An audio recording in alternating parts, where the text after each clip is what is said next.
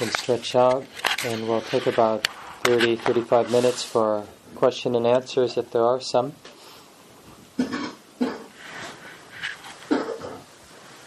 Anything related to the meditation instructions or the talks over the last few nights, or just generally about your practice and about the teachings of the Buddha. If you have any questions, this is a good time.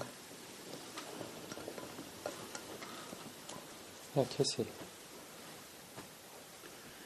Just during the practice now, and many other times it seems. Can you say speak up? Yeah.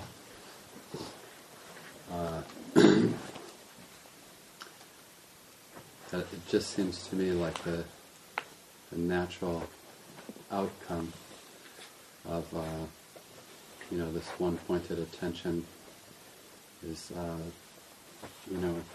just the blossoming of attention in general, and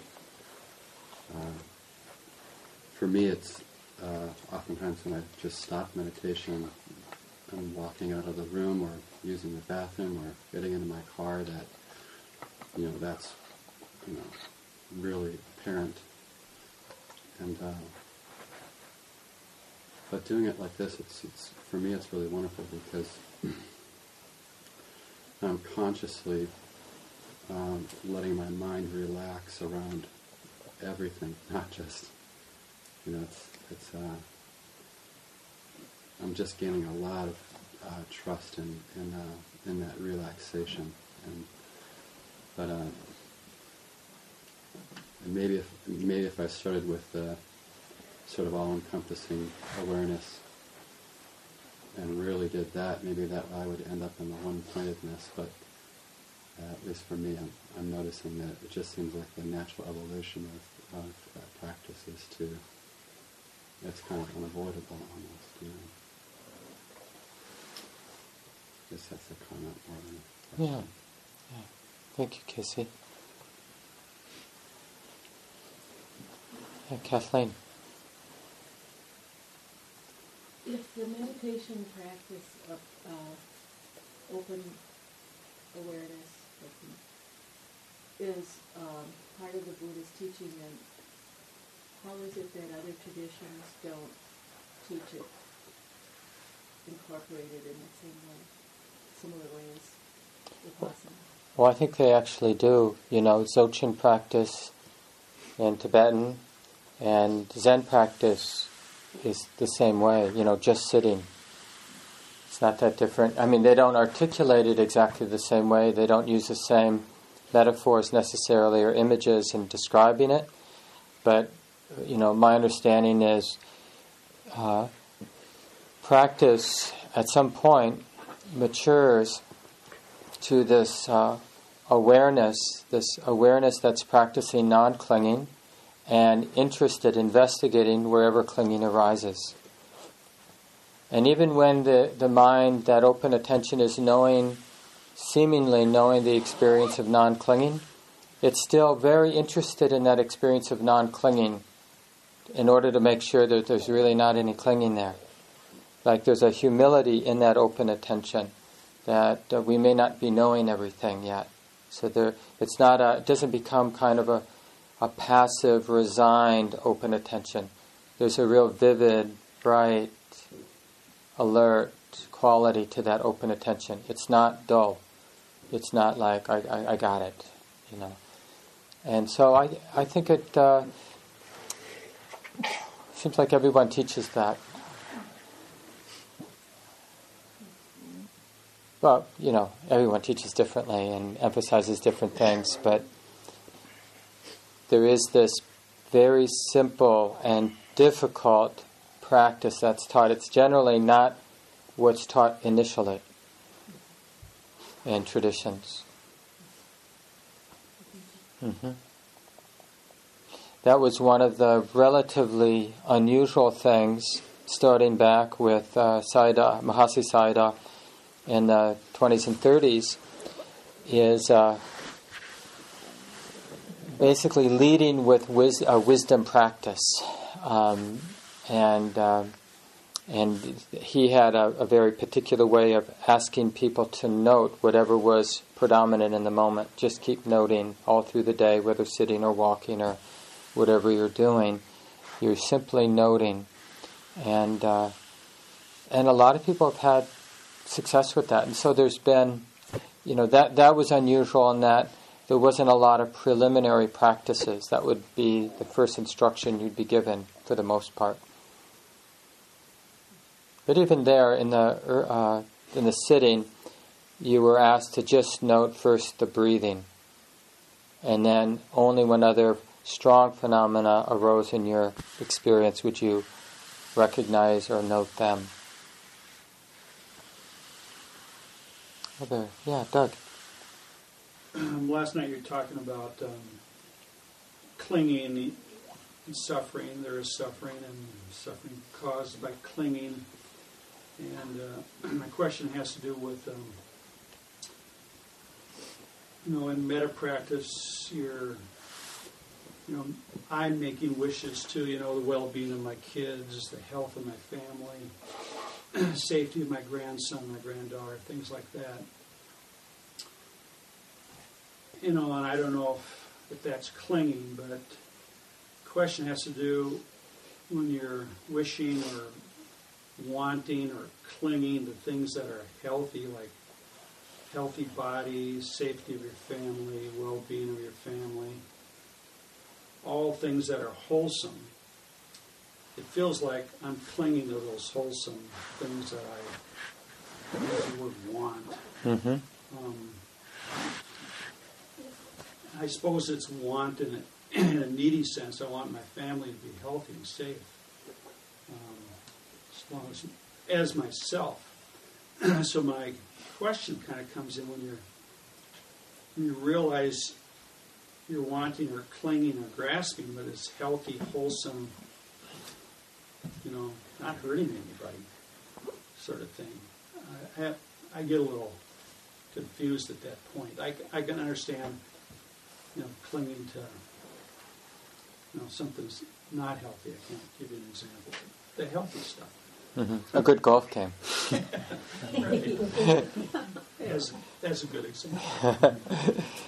Well, it's really about, you just have to look at your own heart, because when you're wishing well for your family or wishing well for yourself, and it has that feeling of generosity, like you're giving something away, you're giving away your good wish towards yourself, giving away your good wish towards your grandkids, towards your kids. There's nothing unskillful about that, and you'll know it directly because it feels very generous. It's like you're sending out your love. The love is coming and going. There's that movement of love. But when you're demanding from nature or from somebody that they be safe, that I be safe, that has a tightness. That's sort of like I'm putting expectations out, or I'm demanding certain things. And that's a fear-based movement in life. Like, no, I have to be safe. I want to be safe. So you have to look at what your mind is doing, the qualities of the mind at the time. If it's mostly about generosity, you'll notice that feels good, that feels healing, I trust this. If it's mostly about neediness and kind of demanding and fear of change and fear of vulnerability, then you'll notice how tight and constricting those emotions are. And if you see that, you wouldn't want to be reinforcing them, because you just get tighter and tighter. So, when you're doing it, you just need to check from time to time and make sure that those wishes feel good. And it's like loosening things up and being more and more inclusive. And notice when it's feeling tighter, more constricting, and more separating. Like, I care about my kids, but there's a sense like my clan as opposed to others. Not that you would say that in your mind, but that will be the energetic feeling, like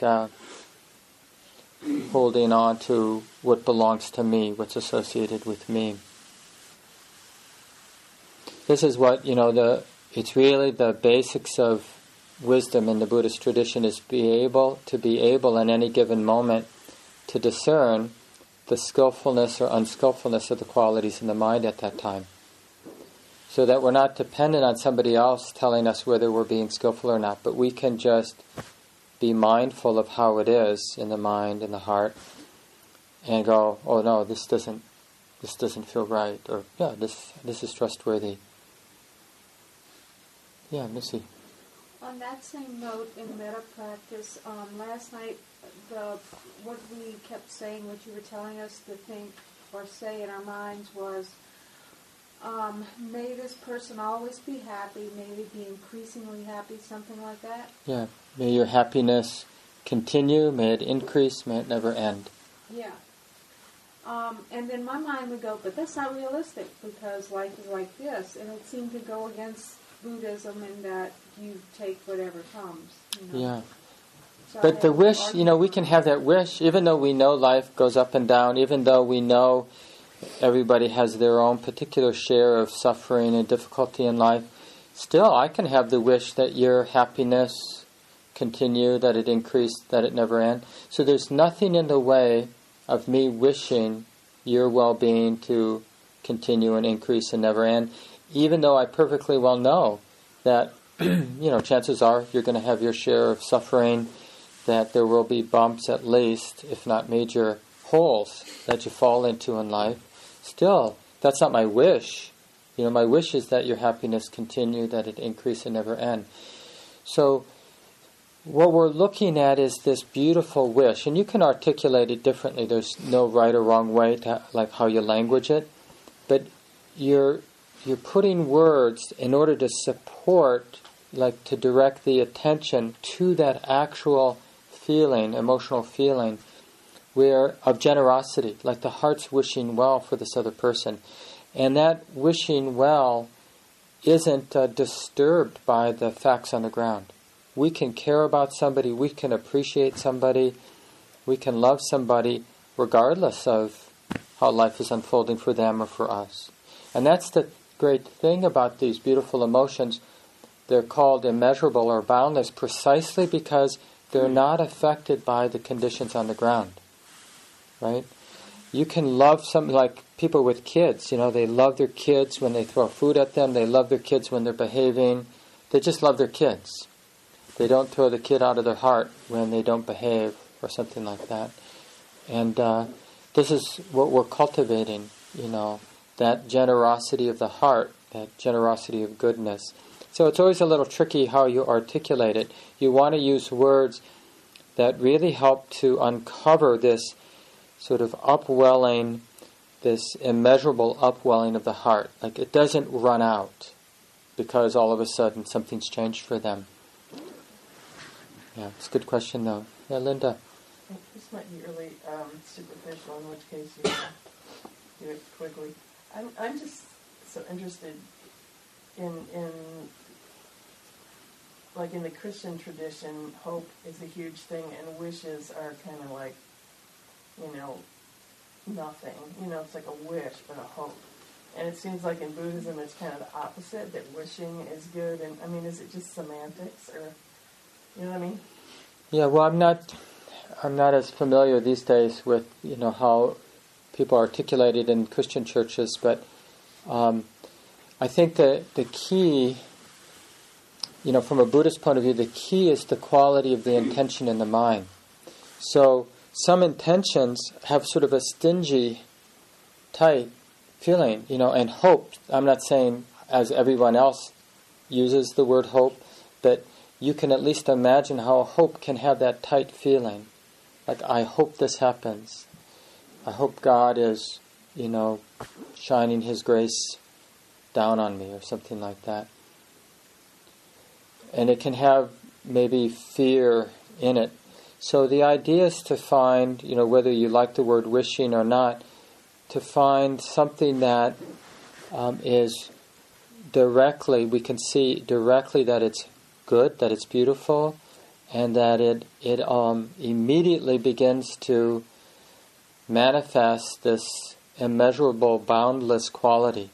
So it has the qualities that, maybe, I don't know, sometimes people refer to as God, in the sense that it's not limited. And that's what we're trying to uncover with qualities like kindness and forgiveness and patience and gratitude and appreciation and equanimity, that it's a boundless quality. The more we see it, the more we uncover it, the bigger, the more nimble, the more potent it is. And so we're sort of removing the dust and the rocks, and something begins to move, and we really appreciate that movement, and we set it to work. We kind of let it bring us out into the world, even if we're sitting in a cave, but we're connecting. Not because it's a good thing to do, but that's what that energy does. It includes everything. It's able to be with everything. It's able to be right in the middle of everything, without things needing to be different than they are. So in a way, it's the active side of wisdom. That generosity of the heart is the active side of wisdom. So it is different in the sense of, we're not, at least in Theravada Buddhism, we're not asking some force to come down and save us. That's not what I meant, though. Yeah. Yeah, okay. Well, hope sometimes has that idea that, we're hoping to be saved, hoping for grace. I don't know, I'm not sure what you meant by it. It seems like wishing could be that too, so I guess I'm just trying. Yeah, but we're actively the one that's wishing. It's like we're giving. So the wishing isn't like wishing for us. So that's an important thing. Like when you're doing loving kindness for yourself, you can put yourself at the receiving end, but generally the way we're practicing is at the giving end. We're the one that's giving. The heart, we're uncovering something in the heart that wants to move out, wants to upwell and flow out into the world. Yeah, Molly. I kind of came in on the middle, but I just wanted to say something about metta. I first learned about metta. I was at a Vipassana retreat led by Michelle McDonald Smith, or whichever she was then. Michelle, anyway, and at Diamond Sangha. And there was about 20 people at the retreat, and they were talking about, she was talking about metta, and somebody in the room, Gloria, said it changed her life. And I'm like, how can a bunch of phrases change your life? And then I kind of sat there with it, and I asked Michelle, I said, Michelle, what if you're really angry at someone, and you just like saying those words, it's like, and you just don't mean it. And she said, you don't have to mean it. She said, just send it out. And so I think it was the following weekend, my husband and I took a trip with the kids to the Big Island. And in my opinion, he was stuck and horribly grumpy and nasty, and he didn't want to go out for dinner, and I was furious. And so my daughter said, I'll go with you, Mom, which was really sweet. So trying to stay present with dinner, I kept in the back of my mind, may Roger be filled with loving kindness. May Roger be safe and well. May Roger be peaceful and at ease. May Roger be happy. And when I started saying it, it was like, may Roger be filled with loving kindness. May Roger, a lot of anger there. But it was in the back of my mind and my unconscious constantly for like an hour. And I got back to the hotel room, and Roger was corked out on the bed, just like, and I was like, I looked at him, and I had no anger. I had only joy, and I was like, what? Okay, well, maybe I get this. And then I went on later to tell my 80-something-year-old mother about this practice, and I said, Kay, this is very interesting. I said, is there anybody in your life that you really can't stand or really irritates you? And she goes, yeah, there's this lady at the bank. I can't stand her. She's always so grumpy. I said, well, next time you see her, just think these phrases or whatever. Doesn't have to be these phrases. May she be filled with love. And my mom later told me, so she went to the bank, and there was this really irritating lady. And my 80-something-year-old mom said these phrases. And she said, when I left the bank, she said, I had no more bad feelings about this person. She said that really works.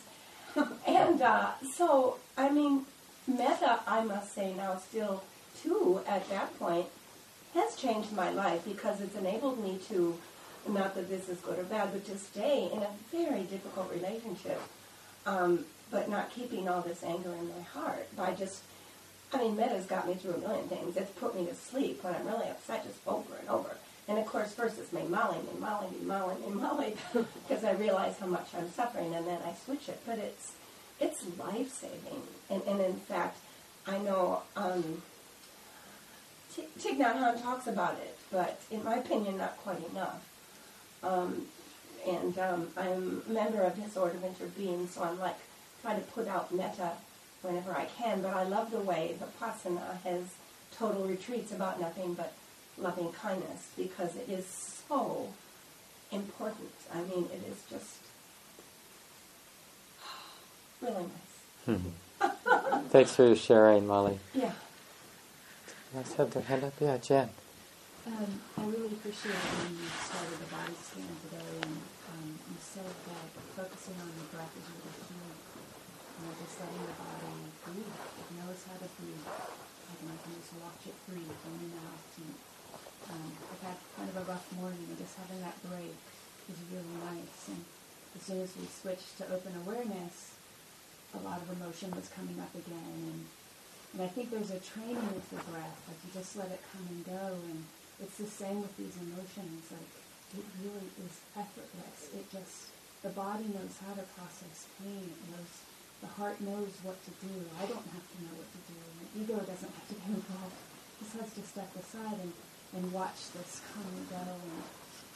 And that too is really healing. And I think they're linked. I needed a break.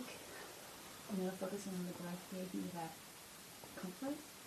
And it's also training me just to let this move and not let the body do what it needs to do and get out of the way. Yeah. And that's what we do with babies too, if they get overstimulated and cranky. We find a quiet spot, we hold them, we walk with them, we coo, we hum, we comfort them. And we keep them really safe, in a really safe, protected environment for a while, But then other times, the baby's really ready to go out and explore. It doesn't want to be held by the mom or the dad. It really, it crawls around, walks around, touches things, puts things in its mouth, looks around. But then, if it gets a little overwhelmed, you ever watch it, babies, they sort of have radar for where mom or dad, and they run back. And sometimes they only need to see that mom and dad is still there, and then they run away again. And it's a little bit like that, with our different skillful means. Some skillful means are much more protecting and comforting, and other skillful means are much more at the exploration, investigation side. But we need both, and depending on, and it's not just like we need one in the beginning and the other at the end, because our practice is cycling all the time through difficult stuff where we need a lot of protection and safety at times when we really don't want to be confined by safety. We really come alive at the edge of what's known. And that's where we need to be. That's where we're alive. Yeah, Nancy. That reminds me, Mark, I think the sheet that you had on the board out there about skillful means, it's not there. I wonder if we can we access that online or something? The 37? Yeah. By Sayadaw U Tejaniya. Yeah, whoever took that, why don't we keep that out until the very end so people can look at it. And yes, it's at Sayadaw's website. I think it's just sayadaw-u-tejaniya.org. Yeah. I'm going to remember the name, Mark. I'm going to. Well, it's on the box with the books. That website. Okay, that I got.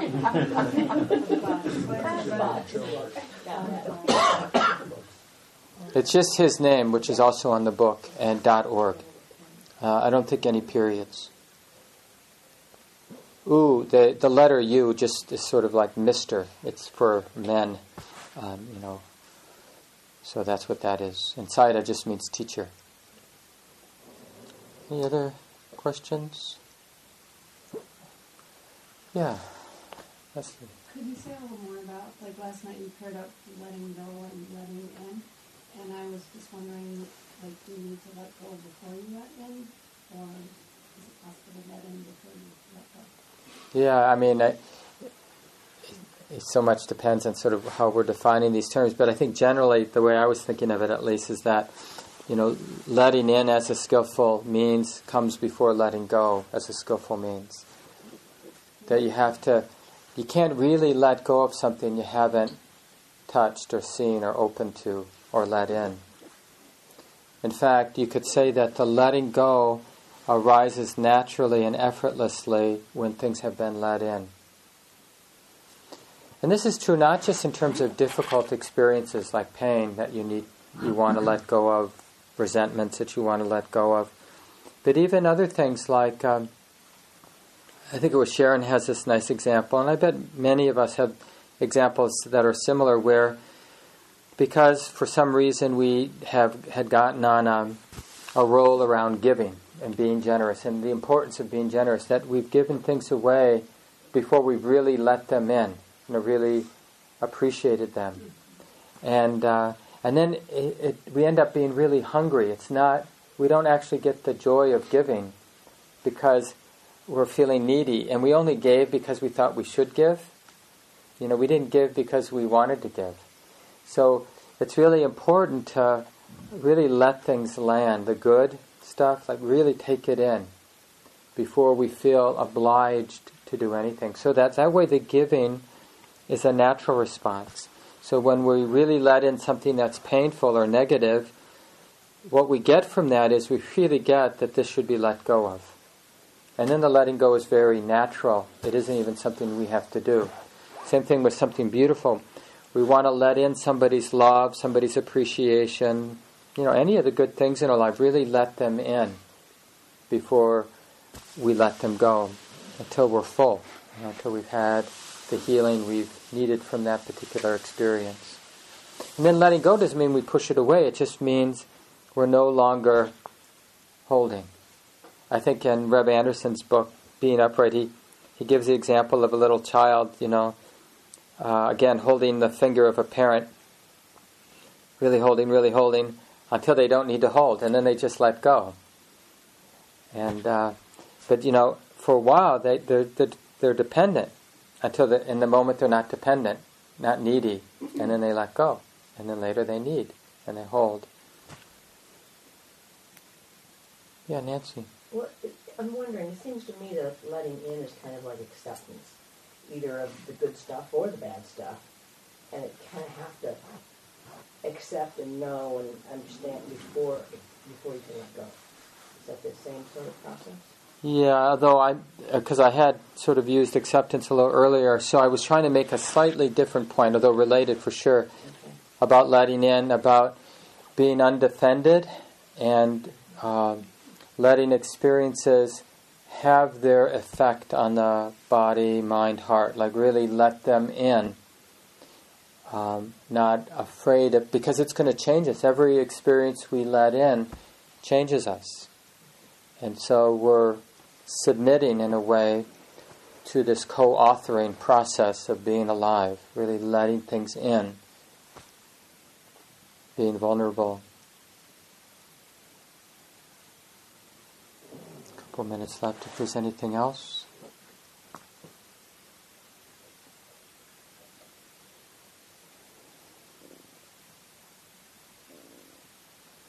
Mark, would you want to let in, everything? Because, there could be unwholesome thoughts or just too much stimulation. It's not the best situation to allow letting in. Yeah. Well, it just depends on how much wisdom is there. And part of the wisdom, part of what wisdom is some sense of how much space there is in the mind. It knows how much space. And so, isn't this true for all of us already, that when something's arising, some old pattern, and we know better, we know where that road leads, as it's arising, it's like, oh no, I can't go there.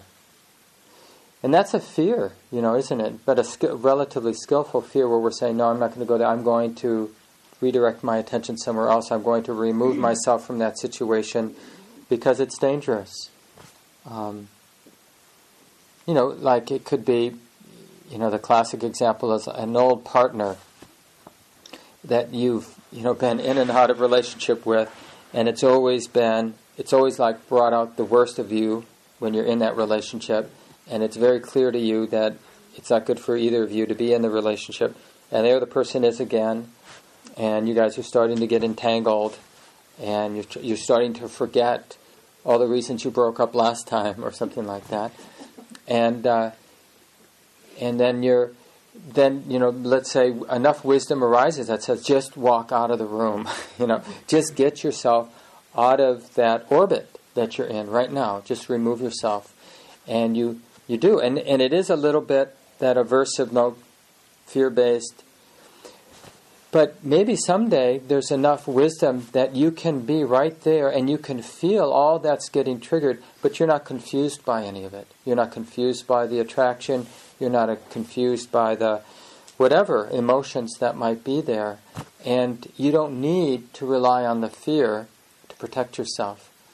So, yeah, I think absolutely. Until the heart is completely free, meaning it's not confused by emotions, it's not confused by conditioned mental activity, then we need to sometimes remove ourselves from situations. I mean, I consider myself a serious practitioner, but I can think of a number of situations that I know better than to be in, because I know I won't be skillful in it. I mean, if I ended up in it, I'd just do the best I could, but it's much better for me to avoid it outright.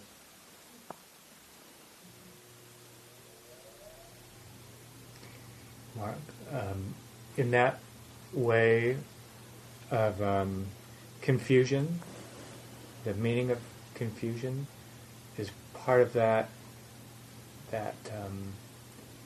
getting caught up in like the compulsion to go this way or to do that, or is that part of it, that compulsivity? Yeah, but it's more that that compulsion arises, and the lack of clarity, the lack of wisdom, is confused by that compulsion, and it thinks it's me. I have this impulse. I'm feeling, as opposed to that's just the feeling being known. It's not personal. And it's a big difference. When it feels personal, it's very hard not to be swept away by it. But when it's just an impulse being known in the moment, then it's relatively easy to let just that. You can't stop the impulse, but you can just let it, in a sense, move right through you. It's not catching any friction or having any resistance. It's just a movement of emotional energy, mental energy. But it doesn't have to be impactful. It's just that feeling moving through. And we don't have to believe it. Like, this is probably true for all of us, because, maybe we used to be addicted to this or that, used to drink a lot. I don't drink now. I used to when I was younger. And, and when I'm with a bunch of people who are drinking, I feel that compulsion to want to have a beer. I like that high. I always like that high you get, when you have a couple drinks. And, it's been decades now since I've had anything significant to drink, more than a sip of this or that. And but that desire, that moves through me.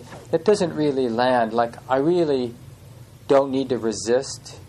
I'm not afraid that I'm going to start drinking again. So I can be in that environment, and it doesn't. And I'm learning to do this too with just sexual attractions too. Over the years, being married and in a committed relationship, but still, being attracted to other people. And initially, it was like I was really afraid of sexual attraction. Like, I got to be careful. But now I've learned slowly, over the years, that I don't need to be afraid of that sexual attraction. It's just that energy, and I don't need to repress it or try to be afraid of it. I mean, I still feel like this is a powerful practice for me, so I'm not saying I'm done with this practice. But I've just learned so much from where I was, in my 20s. Should we leave it here? Let's just take a few seconds, let go of the words.